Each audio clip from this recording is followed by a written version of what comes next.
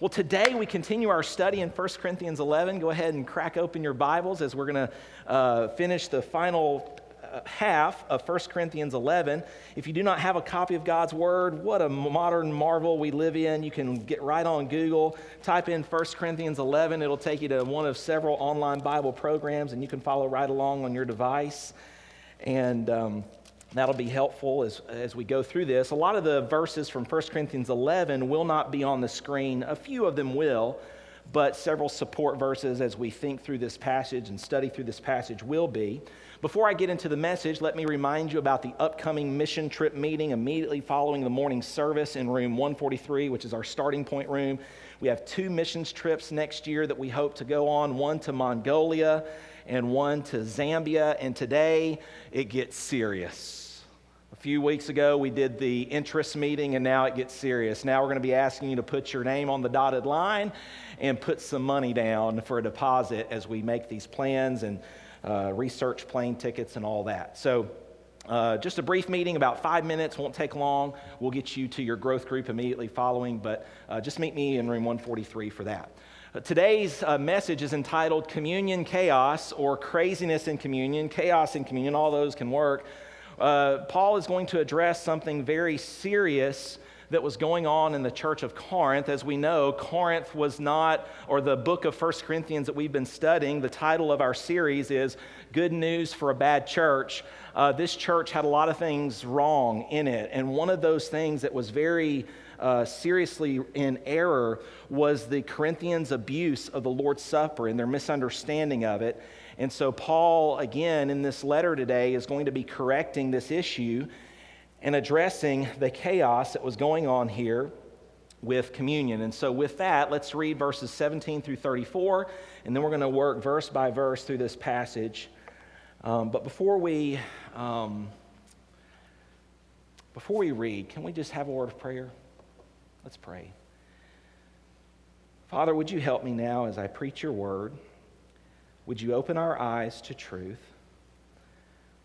As Hannah just shared by way of testimony, Lord, would we identify the voice of the accuser, the voice of the liar in our head right now?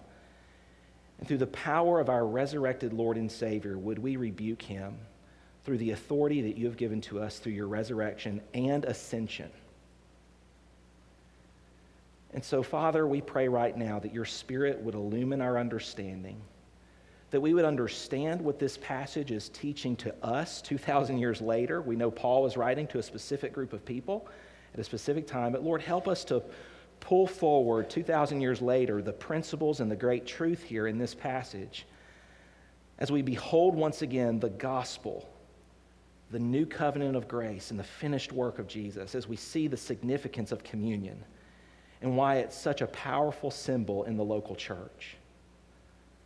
Father, again, if there is anyone here today that doesn't know you, even through this message that is primarily geared to Christians, believers, would you take the power of the gospel and impart it to dead hearts and awaken them to the truth of the gospel today?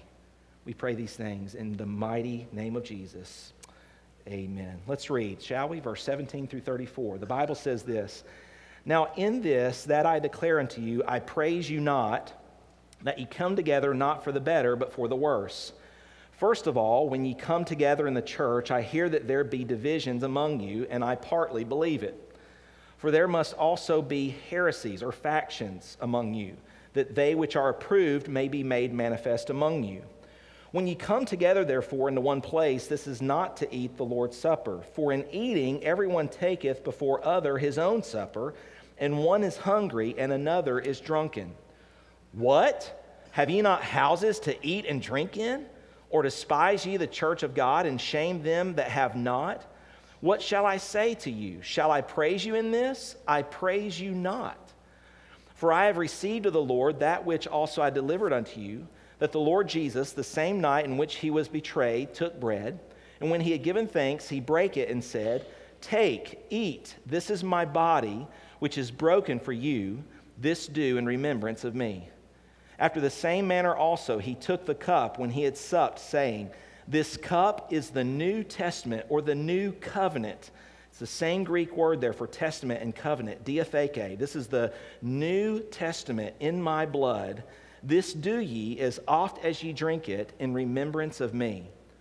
For as often as ye eat this bread and drink this cup, ye do show the Lord's death, or proclaim the Lord's death, till he come.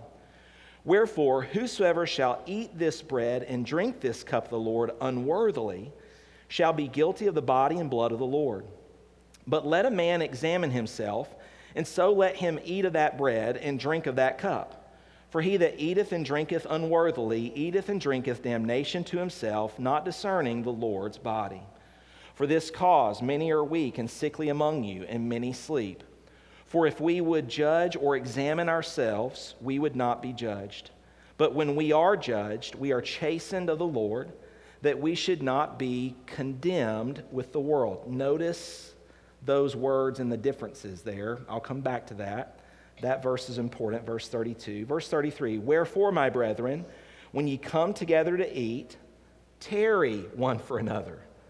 Wait for one another. Don't get all selfish and eat all of your food and not share with others. Wait. And this is sounds a little odd to us, because when we have the Lord's Supper, how many of you are like, you're reading this, and again, 2,000 years later, it's tough for us to understand what Paul's saying, because when we have communion, when we observe the Lord's Supper, we have a little cracker and a little cup of juice. How is it possible to eat too much or drink too much? Well, one of the reasons that we practice that today is directly from, most scholars believe, comes from this passage. So we're going to talk about why is it that we get a little piece of unleavened bread and a little cup of juice today, and why that has been the practice now for many, many centuries of church history. But here he says, wait for one another. So why is he saying wait? We'll read that and study that here. Verse 34, and if any man hunger, let him eat at home. So he's saying, listen, the Lord's Supper isn't about satisfying your physical hunger.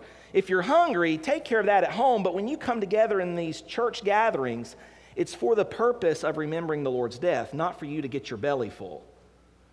That ye come together not unto condemnation, and the rest will I set in order when I come.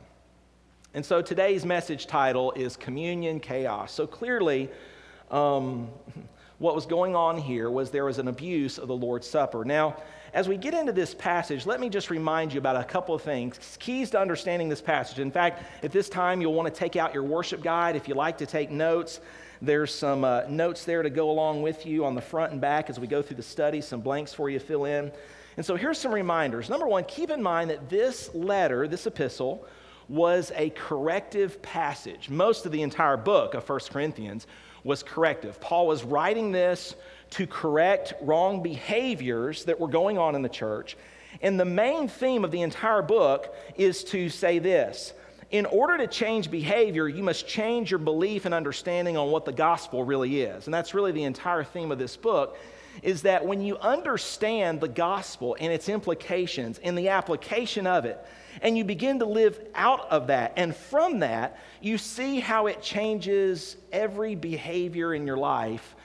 And so Paul is clearly correcting wrong behavior here, but he's also correcting wrong understanding connected with the behavior, and I think you'll see that today. Number two, this is an occasional document. What does that mean? Again, most of the New Testament epistles were written to certain churches dealing with certain specific issues, and so we have to make sure that as we apply God's word, for instance, like we can't even understand how people were getting full and drunken on food and juice and drink. How is that possible? Well, again, the culture of that time period was a little different than the culture today, and they celebrated a big feast connected with the Lord's Supper, and we'll talk about that here this morning. And finally, this is the longest passage in the Bible giving instructions on the Lord's Supper. The other three passages in the Bible that deal with the Lord's Supper are really just an account of Jesus actually having the Lord's Supper or instituting it with his disciples in Matthew, Mark, and Luke. So this is really the only passage outside of the Gospels where we're given specific instructions on communion. And so that should also inform our understanding and application of Paul's words to the church of Corinth today. And so, with all that said, here's an outline of the passage that we're studying today. You can go ahead and fill in the blanks if you want. Go ahead and look down your notes, flip to the back. You can go ahead and fill those in so you don't have to worry about it later. So, first of all, we're going to be looking at the critique. Paul's going to critique their wrong behavior. Then he's going to teach them a very good tradition. And I love this because I'm not a traditionalist, but there's great traditions which reinforce truth. And whenever traditions can be helpful to reinforce truth, I'm all for them. But whenever traditions supersede or confuse truth, I'm against them. Amen. That's exactly right. And so traditions are okay as long as they serve the truth. But the moment they subvert the truth, I'm not a traditionalist. So I think this is a great passage that helps us even with that. So with all that said, let me just give you a little context here to this passage. The wealthy in Corinth in the first century had more food and better food, and the poor had less food and poorer quality food. On the big feast days and festivals, this wasn't just true in Christendom, but also in pagan worship. So keep in mind that a lot of the believers in Corinth had come out of pagan practices. Thus, one of the reasons Paul addressed the meat sacrifice to idols issue, among others. And so you had these new believers. And so some of these cultural traditions were that on big days of feasts and festivals, the wealthy of the city would take the entire day off of work, while their servants or the poorer class were still working while the rich went to the temples for the feast. In the Roman Empire, there were no official days off from work within the regular work week. So the poor, the real working class, they were paid daily, and if they didn't work daily, they would not eat the next week. So they didn't get any days off. And so the poor would come late to these feasts at the end of the day, and the rich were already fat and drunk and stuffed. And a lot of the poor would come into these, of course, both in pagan worship and then also in Christendom. They would come in and there would be no food left in these feasts. And the rich would be in one room while the poor got relegated to the little table. How many of you remember Thanksgiving? How many of you were relegated to the little table at Thanksgiving? Yes, we all were. We all had to go through that rite of passage to get into the big table. I remember the first Thanksgiving where that happened. I felt so accomplished. But what was happening here in both pagan practice, and this is sad, it was happening in Christian practice, is that the rich were coming to these big feasts, and then they would have the Lord's Supper at the end of these big feasts, and the poor would come and there would be no food left. They would be relegated to another room or a courtyard. And so you can imagine that there was some class warfare in these practices. And of course, you would assume that Christians wouldn't do this, right? I mean, the pagans did that, but the Christians wouldn't. Wrong. The Christians did the same thing. And that brings us to our passage of study today. This is a corrective passage. And so when we participate in communion at Fairview and pretty much any other church today in modern Christianity, we are given a small piece of unleavened bread and a small cup of juice. But when Jesus instituted the Lord's Supper, it was a full meal. So you see, the Lord's Supper was connected to what Jewish feast, and how did Jesus connect that? He connected it to Passover. In fact, we're going to look at that here in a little bit. I'm getting ahead of my notes just a little bit. And so when Jesus instituted the Lord's Supper, it was connected to this Passover feast, to this Passover meal. So why did Jesus and those in the first century observe a full meal, but almost all churches today simply give a little piece of cracker and a small cup of juice? An argument could be made that the reason for that was because of this abuse here in Corinth. And so now, 2,000 years later, we practice this today. And so with all that said, let's look at the passage of Scripture here in verse 17 again. We just read it, and we're going to go verse by verse and mention some of the truths here. Verse 17 and 18. Now, in this that I declare unto you, I praise you not. I just want to stop and point out the difference between this section of Scripture and verse 2 of 1 Corinthians 11. Look back in your Scriptures there at verse 2. It says, now I praise you, brethren, that you remember me in all things. So last week we talked about women and head coverings, and Paul actually had a couple of good things to say before he delivered to them this issue of head coverings and the confusion there. But now in this section, he's like, I got nothing good for you. I got nothing good. I have no praise at this point. This is a serious issue. And so he says, I praise you not. He says, you come together not for the betterment, but for the worse. Isn't that a sad statement on the gathering of the church? That the gathering of the church would not even be for the worse. And it was because their focus was all wrong here in this observing of the Lord's Supper and the picture that they were painting within the midst of this celebration and the selfishness that was there, the division, the carnality. And so he says, now in this that I declare unto you, I praise you not, that ye come together not for the better, but for the worse. Why? For first of all, when you come together in the church, I hear that there be divisions among you, and I partly believe it. Now, let me just remind you of how this book is laid out. There were two sources of information for Paul when he was writing this letter to the church of Corinth. Some from the household of Chloe came from Corinth to Ephesus and reported to Paul what was going on in the churches of Corinth. That's found in chapter 1, verse 11. And so for the first 6 chapters of Corinthians, Paul says, I hear these things are occurring and they need to stop. And here's your deficiency in understanding and applying the gospel. And so he addressed those issues. Another source of information came later, evidently, to Paul, where another delegation from Corinth came to see Paul at Ephesus. Over in chapter 16 of this same letter, you find that a delegation came to Paul. And the delegation that came to Paul, kind of a second visit to Paul at Ephesus, they had a group of questions for Paul, and that he was going to be answering those. And so from chapter 7 onward, Paul addresses questions that the church of Corinth had. Questions on marriage that we studied, sexuality, singleness, food offered to idols, spiritual gifting, giving of offerings. But he had heard that there were divisions among the church as well, and so he kind of stops in the midst of the Q&A that he's doing in this second half of the book, and he comes back to a major wrong behavior in the book. He comes to a major wrong behavior here in the book in chapter 11, and he addresses this issue once again of division. He's already tackled the issue of division in chapter 3, but now he comes back to this issue of division and disunity in the church, and it's seen evident in how the church of Corinth was observing the Lord's Supper. And so that gives you a little bit of the context here, because Paul had already kind of reiterated back in chapter 10, we looked at this a few weeks ago. He said, the cup of blessing which we bless, is it not the communion of the blood of Christ? And the bread which we break, is it not the communion of the body of Christ?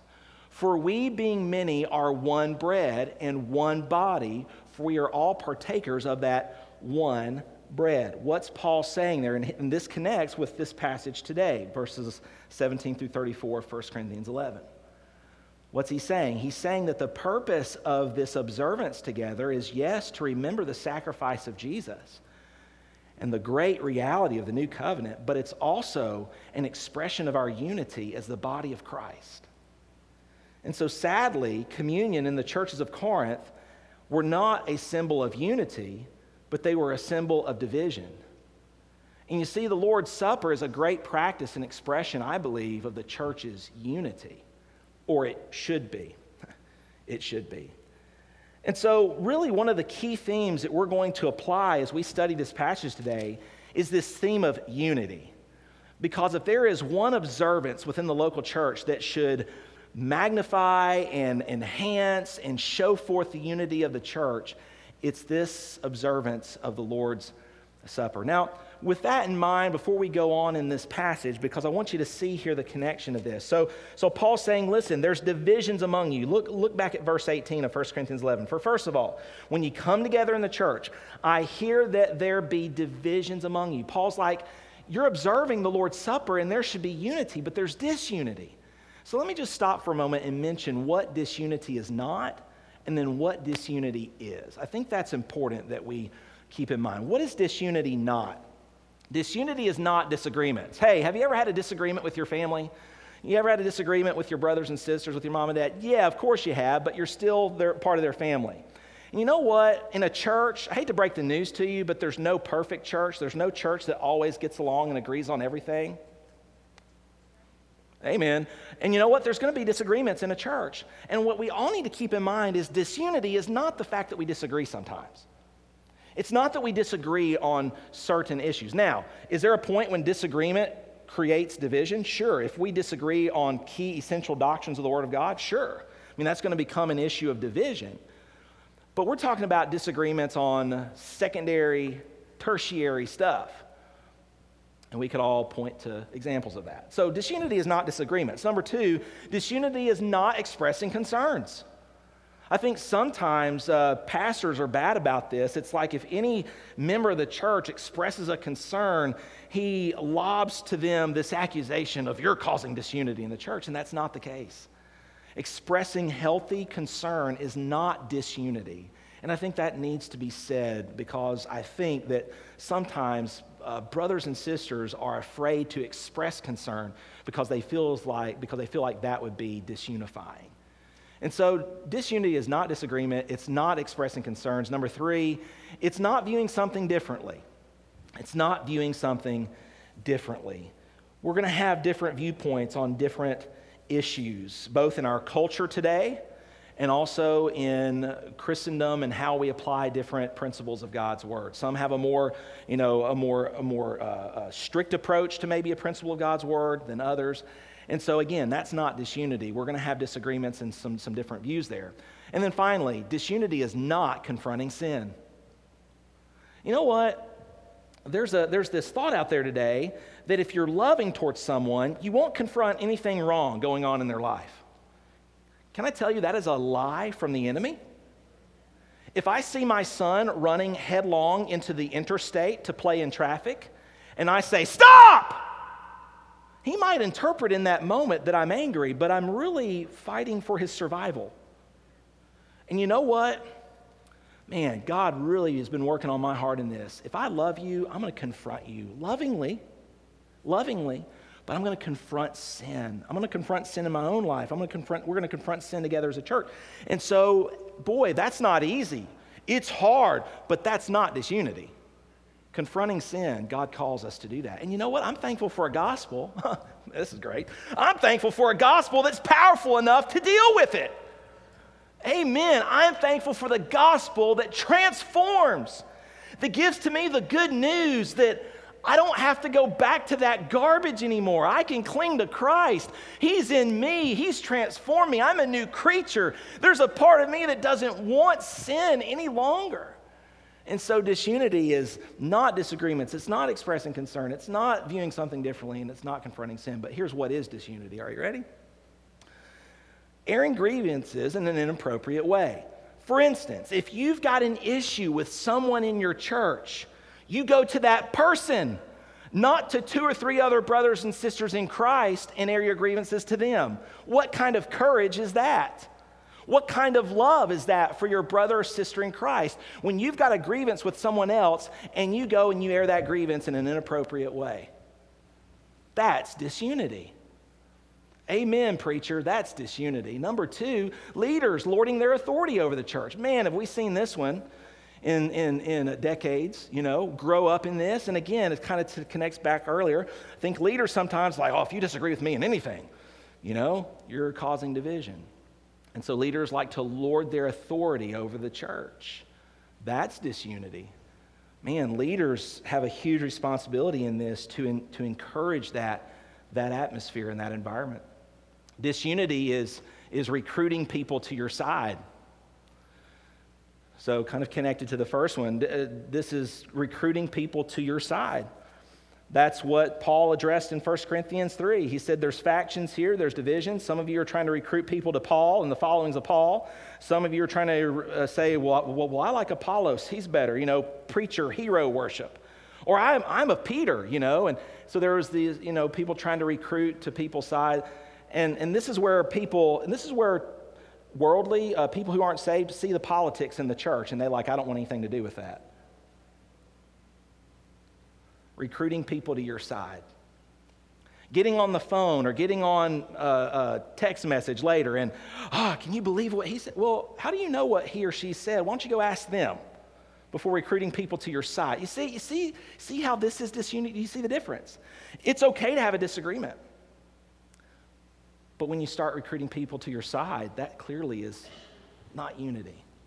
And then finally, disagreements with mistreatment. Assuming the worst about someone in the midst of your disagreement and assigning motives that aren't even necessarily there. And so let me just keep let me just remind you that unity is not uniformity, but rather it's harmony in the midst of our diversity, and it's handling our differences biblically in a Christ-like way, led of the Spirit. So unity is ultimately found in how we treat each other, not in that we completely agree with each other. I'll say that again. Unity is found in how we treat each other, not in that we completely agree with each other.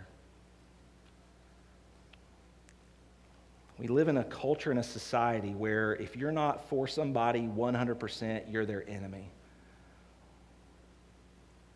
That is a very isolating way to live because you know what? I don't agree with my wife 100%. Ain't that right, honey? Yeah. I mean, somebody who thinks that you've got to agree with them 100% on everything, that is a very difficult person to live with. And so unity is found in how we treat each other. Question, as we study this passage, how is the church of Corinth treating one another?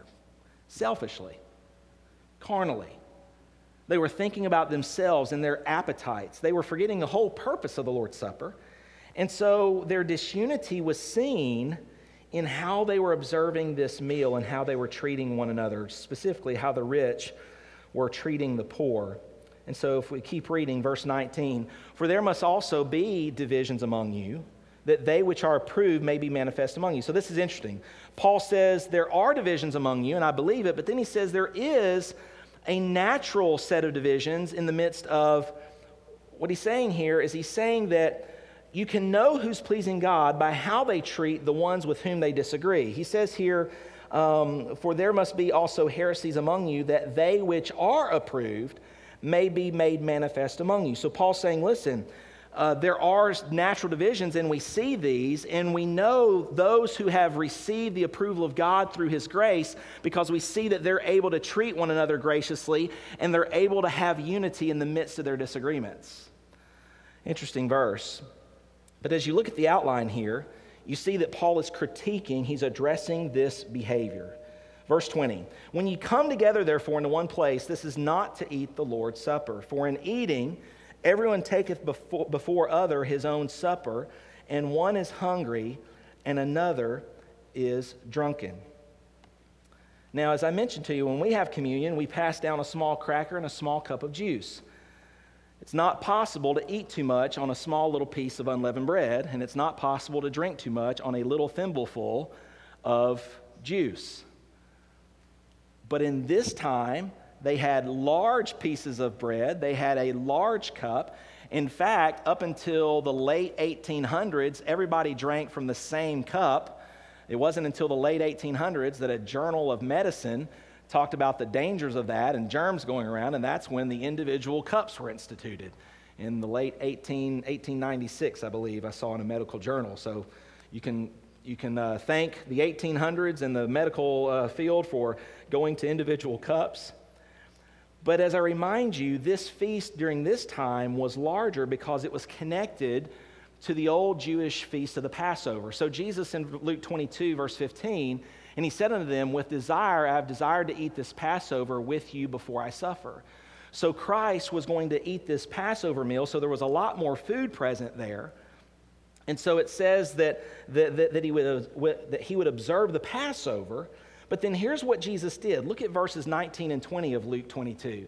And he took bread and gave thanks and brake it and gave it unto them, saying, this is my body, which is given for you. This do in remembrance of me. Likewise also the cup after the supper, saying, this cup is the new covenant, the New Testament in my blood, which is shed for you. Now, we read that and we're like, oh yeah, this is the Lord's Supper. This is Jesus instituting. But for a Jew, for the disciples who were sitting in that room hearing this, when he all of a sudden said, this is my body which is given for you, and this cup represents the blood of my new covenant, that shocked them because they were observing a Jewish meal up until that time.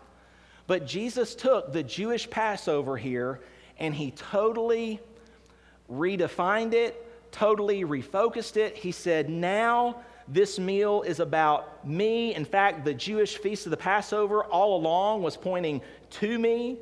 Jesus took the most important meal of the Jewish religious calendar and he redefined it and said that this meal has always been about pointing to him, the ultimate lamb that would be sacrificed, not for the coverings of the sins of the people, but for the removing of the sins of the people. And you know what? This is still offensive to the Jewish people today, that Jesus took their Passover and refocused it to himself. In the Roman world, as I mentioned to you, there were no days off. You worked every day. Only if you were wealthy could you take a day off. Poor people had to come later in the day. And so because of that, and because that this meal was a bigger meal, there was just a lot of confusion around what the Corinthians were doing. And so Jesus takes this meal and he focuses it on himself. And he says that this meal is now about me. So as the Corinthians were eating this meal, they were focused on the food rather than focused on the meaning behind the food and ultimately Christ. Look at verse 22 of 1 Corinthians 11. What? Again, it's hard to read tone with Paul, but I'm just going to guess that he was like, hello, what? Have ye not houses to eat and drink in? He's like, listen, your home is for you to get satisfied physically and to quench your thirst. But when you come together for this meal, that's not the primary purpose. And so you're missing it here, church. And so he says, or despise ye the church of God and shame them that have not. So what was happening is these rich people would be there and they would have been eating all day because they had the day off. They had been feasting. And then the poor people would get there and they had nothing and they felt ashamed. I'm poor, I'm penniless. This was somewhat of like a potluck. It would be like you bringing your potluck meal and then you holding it and saying, mine. And you're eating all of your, tater tot casserole. Somebody's alarm's going off, so yeah, we'll take care of that. Yeah, and so you're like, mine. This is my tater tot casserole. And so Paul just addresses this here, and he says, what shall I say to you? Shall I praise you in this? Again, he's clear, I praise you not. So Paul is giving a stern warning here. Paul, the apostle of the gospel, is challenging and confronting and critiquing their wrong behavior. And with that, now he goes into teaching the tradition and teaching the reality of this practice and why they should practice it in this manner. So look at verse 23. For I received of the Lord that which also I delivered unto you, that the Lord Jesus, the same night in which he was betrayed, took bread. And when he had given thanks, he brake it and said, take, eat. This is my body, which is broken for you. This do in remembrance of me. After the same manner also he took the cup when he had supped, saying, this cup is the New Testament in my blood. This do ye as oft as ye drink it in remembrance of me. And so Paul here again affirms that Jesus took this feast day, this Passover meal, and he redefined it. He refocused it on, we're now eating the bread not to signify the deliverance from Egypt. And what was the purpose of unleavened bread in the Jewish Passover? The purpose of the bread there was to speak about the speed in which the Jewish people were delivered. Because they didn't have time for the bread to rise. They made unleavened bread that night when the death angel passed over. That's where we get the word Passover. The death angel passed over.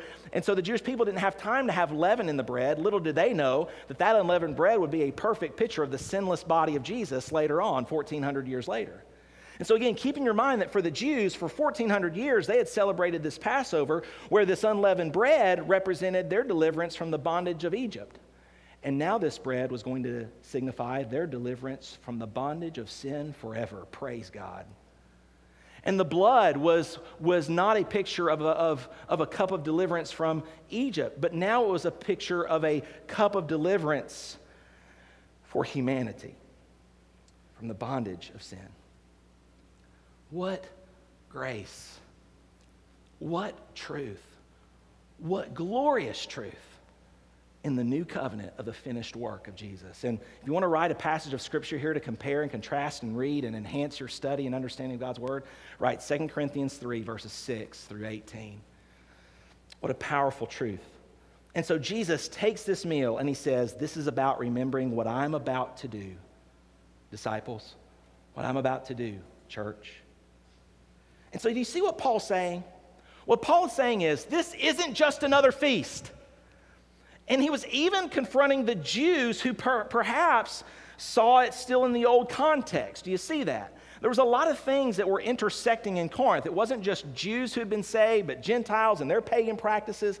And all of them, because of the first century, had this class bias and this class warfare. 2,000 years later, that's still going on. And you see all that going on, and Paul's confronting all that, and he's saying, listen. The purpose of this meal is twofold. Number one, it's about remembering and recognizing what Jesus did. And number two, it's a sign of your unity as the body of Christ. All right? But I want you to look at this. And this is something I just want to touch upon briefly. He says that this bread is his body. Look at verse 24. This bread is my body. Take, eat. This is my body, which is broken for you. And then he says in verse 25, this cup is the New Testament in my blood. This do ye as often as you drink it in remembrance of me. Just want to point out here quickly, there's various views on what Jesus means when he says, this is my body and this is my blood. Some very interesting views. Many of you have probably grown up hearing some of these things. Number one, some people say that this is literally the body and blood of Jesus, and so they say that this bread and this juice literally becomes the body and blood of Jesus. That's a weird view. It's called transubstantiation. In fact, in those religious observances, the reason why they put the bread in your mouth is because they don't want you to drop Jesus. That's what they believe. They believe that this bread literally becomes that. And so that would be a wrong view. That's not what Jesus was meaning here. Then there's kind of another view that's still skewed. It's called consubstantiation, where it says Jesus is present in, with, and under the bread and juice. So they're saying it's not exactly his body and blood, but he's like in those elements. And so again, it's kind of a mix between transubstantiation and then this one, which is where we hold representation. This bread and this juice is merely a symbol of the body and blood of Jesus. And I think that's pretty clear as you study Scripture, that this is what Jesus was pointing to, that these things were symbols. They were pointing to what he would do. So just wanted to throw that out there. That's a little Bible college stuff for you, all right? Transubstantiation, consubstantiation, and representation. And so you see what Paul's doing here. He's working through this passage. He's critiquing their behavior. He's now teaching to them the proper practice of the tradition, which reinforces the great truth of the supreme sacrifice of Jesus. And now he gets to application here in verses 26 through 27. But before I go there, let me just mention this. He says here, for as oft as ye drink this cup, this do in remembrance of me. As often as you do it. There has been also some confusion behind this passage where some people read this and say, oh, Jesus means for us to do this often, like every single time we're together. And so some churches choose to do this every single week. However, there's other churches that just choose to do it once a year in connection with the idea that it was at the Passover. And so they do it around the Easter week, and they observe it then. Other churches observe it, more regularly. We here at Fairview observe it probably 7 to 8 times a year. We do it about once every 6 to 7 weeks. So we'll be observing the Lord's Supper again on November the 18th. We're already planning and preparing for that wonderful celebration as we come to celebrate the finished work of Jesus. And so I hope you'll join us for that day. But I think what Paul's saying here and what the Lord was also saying is, listen, as often as you do it, the focus is to be upon Christ and what he's done. So however often you observe it, and churches differ on how many times they do it a year, the point is, it's for the purpose of remembering the Lord's death and proclaiming the gospel. Look at verse 26. For as often as ye eat this bread and drink this cup, ye do show the Lord's death till he come. What God is saying here in this Lord's Supper that we observe is that this is a rehearsal of the reality of the gospel. It's a remembrance of what the gospel is. What is the gospel? Well, Jesus died. Jesus died. That's what he says that this meal is signifying. When we take that bread and when we drink that juice, we are remembering the great sacrifice, the death of Jesus in our place. So what is the gospel? It's that Jesus died in my place for my sins. So he died in my place for my sins. Of course, he was buried and he rose again the third day. this all encompasses the reality of the gospel, and my response is to repent and believe that. To believe it. To change my mind. That's what the word repent means. To change my mind about who saves, what saves, how you're saved, and to place my faith in the finished work of Jesus. He is the Sabbath. He is the one that we enter into for actual rest, actual peace, actual joy. And so my response is to repent and believe this, to receive this for me as my only hope of salvation. Acts 20:21, testifying both to the Jews and also to the Greeks, repentance toward God and faith. Repent and believe, faith toward our Lord Jesus Christ. Be it known unto you, therefore, men and brethren, that through this man is preached unto you the forgiveness of sins, and by him all that believe are justified from all things from which you could not be justified by the law of Moses. Pretty clear. Pretty clear. Pretty simple. The law of Moses and keeping the law could never justify you. It was only through what Jesus did for you on the cross that you could be justified. This is the gospel. This is what we rehearse. This is what we remember when we take that bread and drink that cup. And now Paul gets to this application. Verses 27 through 31. He says, wherefore, whosoever shall eat this bread and drink this cup of the Lord unworthily shall be guilty of the body and blood of the Lord. Let a man examine himself, and so let him eat of that bread and drink of that cup. For he that eateth and drinketh unworthily eateth and drinketh damnation to himself, not discerning the Lord's body. For this cause many are weak and sickly among you, and many sleep. For if we would judge ourselves, we should not be judged. So Paul here says this issue is serious. This is a serious observance. Now, let me just mention here this word unworthily, because there's been a lot of confusion and a lot of misunderstanding as to what this word unworthily means. Maybe you grew up in a church where the Lord's Supper was not a time of celebration for you. It was a time of great fear and trembling. Now, I think that both extremes can be wrong. And so let me just be clear on that. I think that certainly when we get together for the Lord's Supper, I don't think you can read this passage and not come away with a sense of solemnness to what we're doing. But I think that sometimes we took this passage and we went, because this is human nature, we like to go to extremes. We don't like to deal with tension. We don't like to deal with the mystery.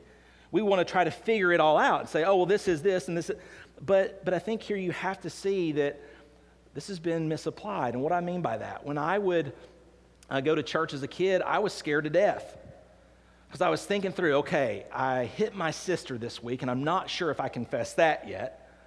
Have I confessed every single sin? And of course, that gets into a whole different sermon on, do we really even understand what the blood of Jesus accomplished for us in the cross? When we keep on thinking that it's the quality of our confession rather than the quality of his sacrifice, which gave to us deliverance. But anyway, that's a different sermon. I think many of you have heard me preach on this before from Hebrews 9 and 10. That's where I base that theology on. I would invite you to study it. It's great truth, and it sets free. And so I think that the focus sometimes is, okay, all right, I'm not sure if I've confessed everything. I'm not sure. And so, I'm not going to take this because I don't want God to strike me down dead. Now, again, in this passage, nowhere does it say that the Lord sends a lightning bolt and strikes people down dead. I think that the sheer consequences. Do you think that if people are getting drunk, look back at verse 21, for another is hungry and another is drunken. Do you think that drunkenness will lead to an untimely death? Certainly, it can. And so I think that part of this is just the natural consequences of sin, but I also would say that God is chastising believers here as a loving father would. As a loving father who would see his church not understanding the Lord's Supper and lovingly trying to show them both through Paul's warning and also through the consequences of sin, that if you do this, it's going to lead to, and of course, what does the word sleep mean? Well, most of the times in the Bible when the word sleep is there, it's talking about death. For this cause, many are weak and sickly among you, and many sleep. For if we would judge ourselves, we would not be judged. But when we are judged, we are chastened of the Lord, that we should not be condemned with the world. Verses 30 and 31 and 32 are juicy. Because if you study and you look up the words judged and the word condemned there, they're different Greek words. And so in the first half of that passage, Paul's saying, look, examine yourself. Look to yourself. Judge whether you are seeing this rightly, because if not, God is going to chastise. And he does that so you're not big J judged, condemned with the world. Why? Because Paul knows that for them who are in Christ Jesus, there is therefore now no condemnation. Amen. That's the truth. And so what does unworthy mean here? What is he saying by taking unworthy? Does he mean that it's about your righteous record? All right, so between the last time we observed it and when we observe it on November 18th, you tally up your list. Okay, I did this, I did that. Is it about that? Is it about whether you've committed any sin or not? Hello, all of us this last week have committed some sin, whether it was a sin of commission or omission. And here's what I want you to study, okay? Study the Old Testament sacrifices. And study specifically when the people would bring their sacrifice to the temple in the Old Testament system, and the priest would inspect who? Was the focus ever on the person and inspecting the person who brought the sacrifice? Or was the inspection on what? The inspection was on the sacrifice. And so do you know where ultimately our focus should be in the Lord's Supper? Not on, as one theologian put it, not on spiritual navel gazing. Sure, should there be this, and what I mean by spirit, have I done enough? Have I done enough? Oh, I haven't done this. We don't understand at that point then, in that extreme, the supreme sacrifice of Jesus. However, we also don't go into the Lord's Supper and say, sin's no big deal. I can just keep on doing what I want. After all, I'm under. No, that's not it either. And so what does unworthy mean? It's not about your righteous behavior and absence of sin. Number two, it means not doing it on purpose. That's what Paul is addressing here. He's addressing the manner. He's saying, don't treat this Lord's Supper as just another meal where you satisfy your physical hunger and quench your physical thirst. It's not about that. And so you're not doing this on purpose for the right reason. You're not doing it in remembrance of the supreme sacrifice of Jesus, the mediator of a new covenant.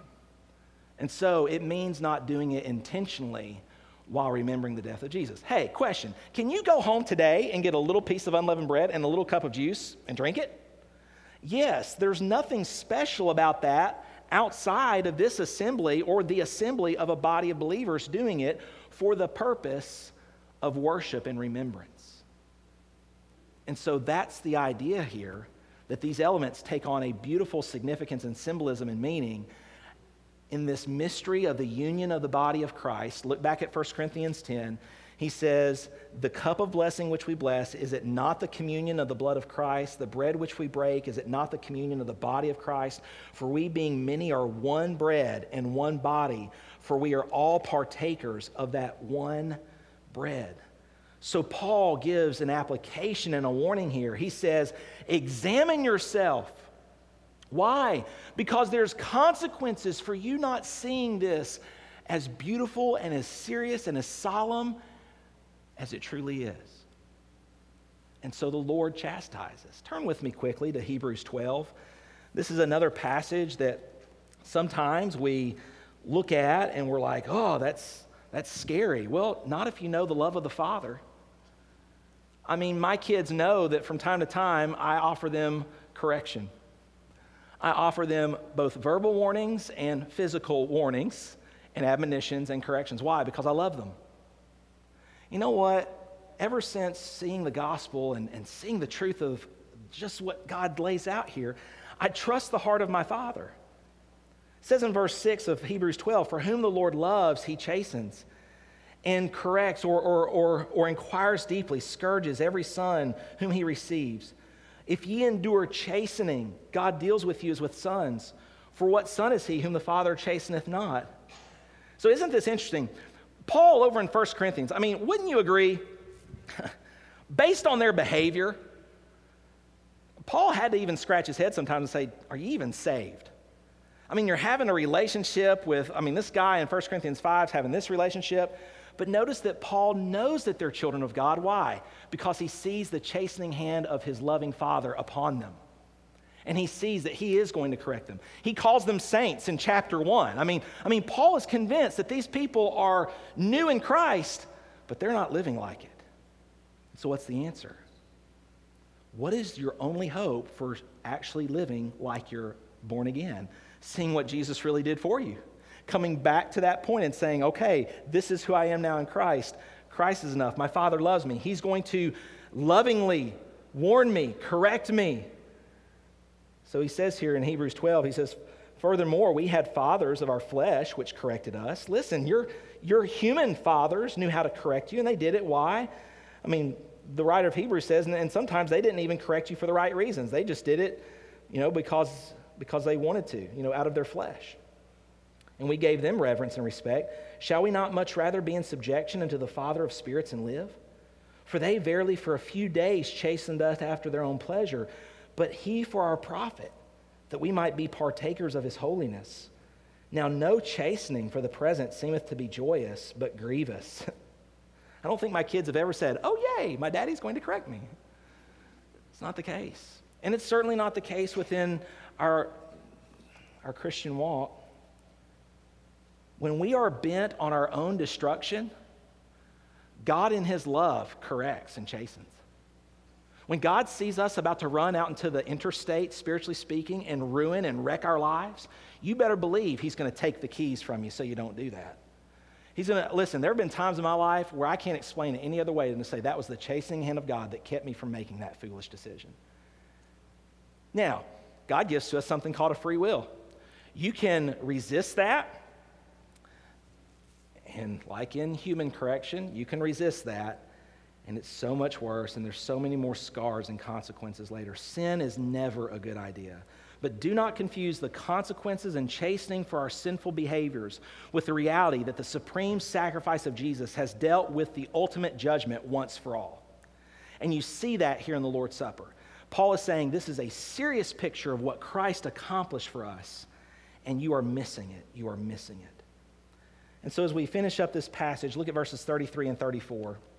He says, wherefore, my brethren, when ye come together to eat, this isn't brilliant stuff. It's not like Paul's going to lay out some theology. He just says, when you come together to eat, wait. Again, doesn't that sound like a loving father? Hey, wait. Don't get selfish. Wait for your other brothers and sisters in Christ. Wait, that ye come not together unto condemnation, and the rest will I set in order when I come. There were other issues that Paul evidently was going to address later when he came back to Corinth. And so, one of the reasons that we take a small piece of bread and a small cup of juice today is so that we won't be guilty of focusing on the food rather than focusing on the meaning behind the food. And so we take a small piece of unleavened bread and a small cup of juice because our purpose in observing that when we're here is not to fill our belly or to quench our physical thirst. It's to point us to the reality that Jesus has quenched, or Jesus has satisfied our spiritual hunger, and he has quenched our spiritual thirst. Communion is a symbol of our Savior's supreme sacrifice and is also a reflection of our unity as the body of Christ. That's the reality here this morning. This bread is not to satisfy our physical hunger. This juice is not meant to quench our physical thirst. It is meant to point to the fact that Jesus has satisfied our spiritual hunger and quenched our spiritual thirst. He is the bread of life. He is the water of life. And in him, we find that he is enough. And so this observance, when we do it again in a few weeks on November the 18th, it will be a wonderful reflection on the supreme and final sacrifice of Jesus, a sacrifice which was sufficient, which dealt with the sin issue once and for all, past, present, and future. When Jesus died and shed his blood, he shed it once, the writer of Hebrews says. And so that is a great picture of what he did, and then also it's a beautiful picture of our union in Christ.